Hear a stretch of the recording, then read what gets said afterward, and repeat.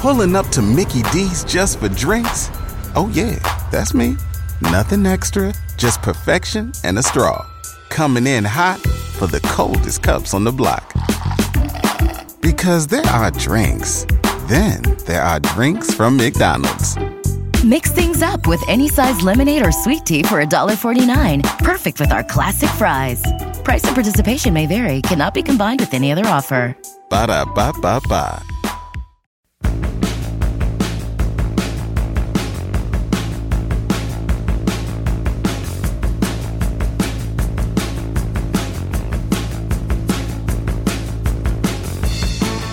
All right. I'm Matt Williamson. This episode is brought to you by Live Casino, and this is an absolute instant reaction. Tomlin hasn't even done his press conference yet. Game just ended.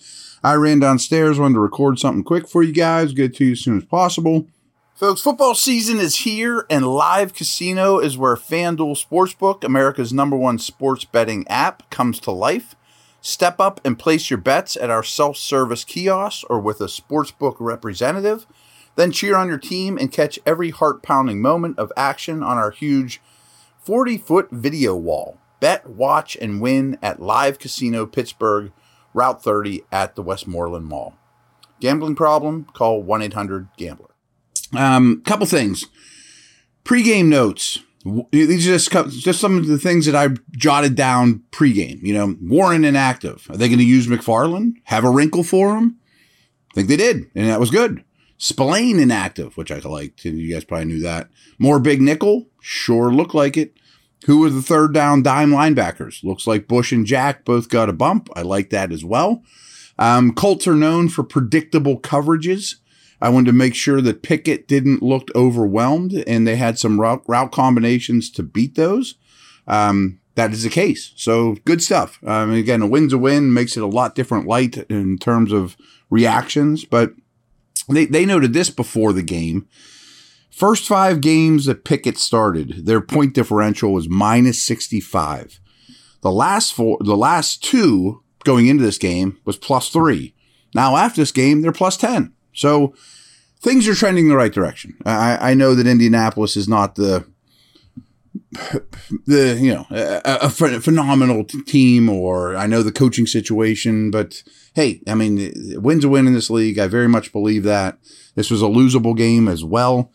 So here's my notes as the game are going on, and just a couple things. You guys watched the game, so I'm not giving you a play-by-play, but I really liked how the Steelers came out on offense. Bang play action to Deontay, some big people out there, moving the ball well, some tempo to it. Really nice stuff there. But the drive ultimately stalled a little. It was 3rd and 2, incomplete to Sims. 4th and 2, I'm saying go for it. You got momentum. Things are going well. They don't. It's 3-0. Okay, I can sort of defend that, thinking at this point of the game, this is going to be a low-scoring game. Every point matters. Let's just take the field goal. Okay. So, Steelers kick off. Rodgers returns it, a nice return. And my first note, and not easy to say this in hindsight, kickoff coverage has been a problem. That was after their first kick return, the Colts. Okay, we'll come back to that. So I think I was dead on, by the way. They almost picked off the first throw by Ryan. Then Pierre does get the second one on 2 little short slants. And as I told you guys, this is such a condensed offense with the state of their quarterback. And it just makes it so much easier to play against. It's reminding me of last year, Ben passing game, this way the Steelers played. So, then, so they get that pick by Pierre. Get the ball at the 39. Bad things happen, Ndakwe with an unblocked sack, and you end up getting the ball at the 39, and you end up punting into the end zone. So it's only 3-0 to start the game that way, which I thought, boy, the Steelers are blowing their doors off, and this is only 3-0, and you get a gift like that. A nice play by Pierre, that's not a gift, and it's only 3-0. I kind of have seen this again. Later on, I have a note here. Nice return by Sims. Great field position again. Same feeling, you're getting good field position turnovers are going your way. You're moving the football, but there aren't scores, And so end of the first quarter hits. The Colts have 0 yards. 0. But you're only up 6-0 a play after that. There's a third and 12. They dump it to Harris for a little gain. I think that's the one he got hurt on. Field goal, 6-0. So it's very, very, very early in the second quarter. You're only winning 6-0 against an NFL football team, and the Colts have 0 yards. Just as alarm bells are going off. This is mostly good, but alarm bells are going off. Like you should be winning by more than that. So gradually through the second quarter, Indy finally gets their first down. There's 7 minutes and 15 seconds left in the half after Taylor gets an 11-yard run for their first down of the game. At this point, too, I have a little note. Is Watt okay? TJ. Alarm bells are up, too. Is Watt okay? This is early in the game, first half. We're rolling along through the game. Again, I'm not giving you a play-by-play here. We're going to do some other things that we usually do. And most first half yards all year by the Steelers in this game. Great. They're playing great. That was right after he missed Pickens in the corner of the end zone. That was a bad throw.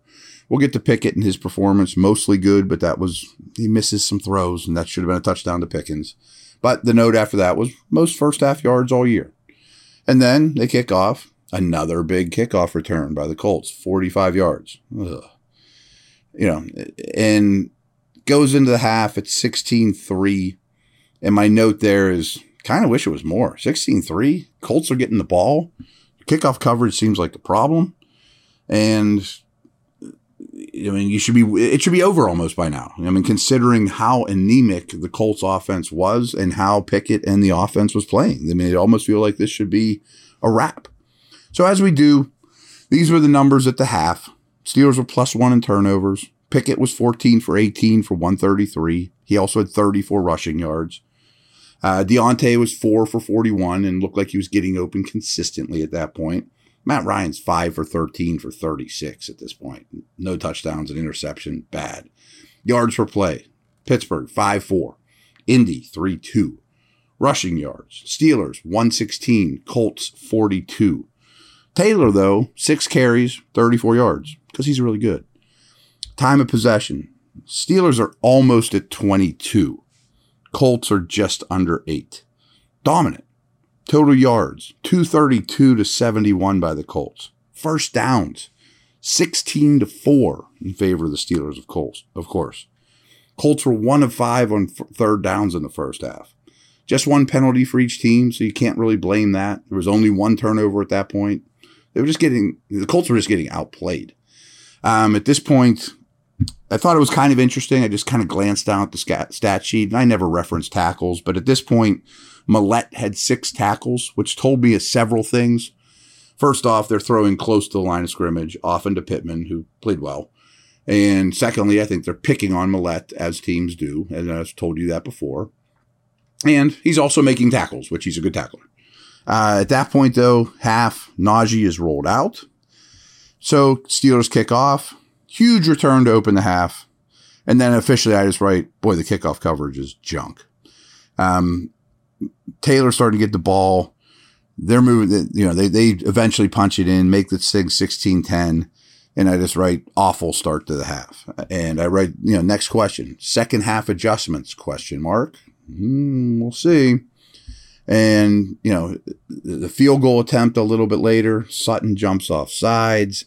It's like, okay, all of a sudden it's self-inflicted wounds. It's bad special teams play. Like, I've seen this story before. And then they get a gift and they botch the handoff, recovered by Wormley. I have no idea how Ryan couldn't get on that. It just shows that he's no longer an athlete. But I'm still writing down tale of two halves again, same as next week. Doesn't speak well to coaching. That's just my thoughts at the time early in the second half. At this point too, back-to-back 3 and outs, by the Steelers. It's like you're letting them right back into it. This is not a very good football team. You should have put them away. You haven't. And as we're rolling along here through the third quarter, I write a little note, and I'll do this tomorrow when they come out. Check outside linebacker snap counts. And again, this is probably more of a tomorrow conversation. But third quarter ends, disastrous quarter of football, all right. Pickett throwing poorly in second half. Missed a lot of throws early in the second half, and he seems to be a little streakier than I would have thought. But then, on a 3rd and 9, throw to Pickens, caught. Nice catch, not a perfect throw, but really nice slide in the pocket by Pickett, moving around, getting his feet set. Plus you get the roughing the passer call of that. To me, that was kind of the play of the game. And I think the teammates then look at Pickett like, okay, you can bail us out when things are going bad. You know, there's an emotional side to this, and momentum was going very much the other way. So eventually they score 24-17. Kick it off deep into the end zone. I know this kicker doesn't have the biggest leg, but still it's 5 yards deep. Of course they're bringing it out, as they are all game. You know, like I think they spotted something on tape that kickoff coverage was poor, and that was very much truth. A note I made as the game went on, left side of the offensive line is moving people. Like I have my issues with Dan Moore, and it's not time to talk off season, but he can run block. He might be a guard, but he does things well. I mean, I just don't want him blocking Lawrence Taylor off the edge. And as the game's ticking down, this will be the end of my play-by-play spiel here. The Colts have 3 timeouts, and Saturday doesn't use any of them at the end. He ends up taking 2 of his timeouts into the locker room with him to end the game. Like, I haven't studied every snap of Jeff Saturday Colts, but this just screamed, I'm not an NFL coach. I'm not an NFL head coach. I mean, just horrific clock management to finish the game. Like, I think the Colts would have won. No, but they would have got a couple more plays off and at least had a chance. Big play, of course, by Minka and Sutton to break things off, and that's a wrap. So the final stats, I told you the halftime ones. Pickett was 20 for 28 for 174. Ryan, 22 for 34 for 199, a pick and a touchdown. 172 rushing yards by the Steelers. Very, very good. Great. 110 by the Colts. Jelani Woods, 8 for 98. Pittman, 7 for 61. And contested and also had a touchdown. A very impressive 61 yards by Pittman. 3 sacks by each team. 3 sacks by each team. And when it was all said and done, yards per play, first downs created, total yards, total plays, were basically dead even. Instead of me just spitting numbers at you, they're basically exactly the same. But time of possession did favor the Steelers after dominating it in the first half. 34-22 for the Steelers versus 25-38 for the Colts. And the Steelers were +2 in the turnover differential. The turnover differential has been great for Pittsburgh lately. Colts also missed a 4th down. So, quick break, and then we'll wrap this thing up quickly with some of my stock up, stock downs. And tomorrow, as usual, will be much more in depth.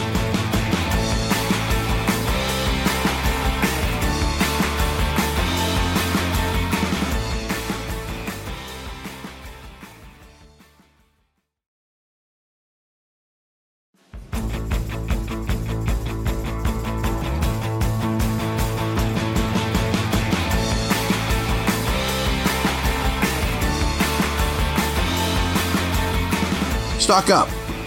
I'm going to say Pickett. I mean, he had a cold stretch. He has bad misses. Not turning the ball over. Moving and manipulating and handling the pocket much better than he did against the Saints. Taking one-on-one shots. Seems to be small body of work, but seems to be getting more comfortable with the 2 areas I talk about a lot. Red zone passing, as well as that 10 to 20 range. Slowly. But he belongs. I mean, Kenny's going to be a good starter. Is he going to be a superstar? I don't know. I don't think he's going to be a bust. I mean, I think he's going to be a good starter. He's moving along as you want a rookie quarterback to. And if you would just isolate his play post-bye, you'd think, wow, okay, this is a well above average rookie starting quarterback as the last 10 years go. Snell and McFarland both get thumbs up, without a doubt. I mean, called on for much more work than expected.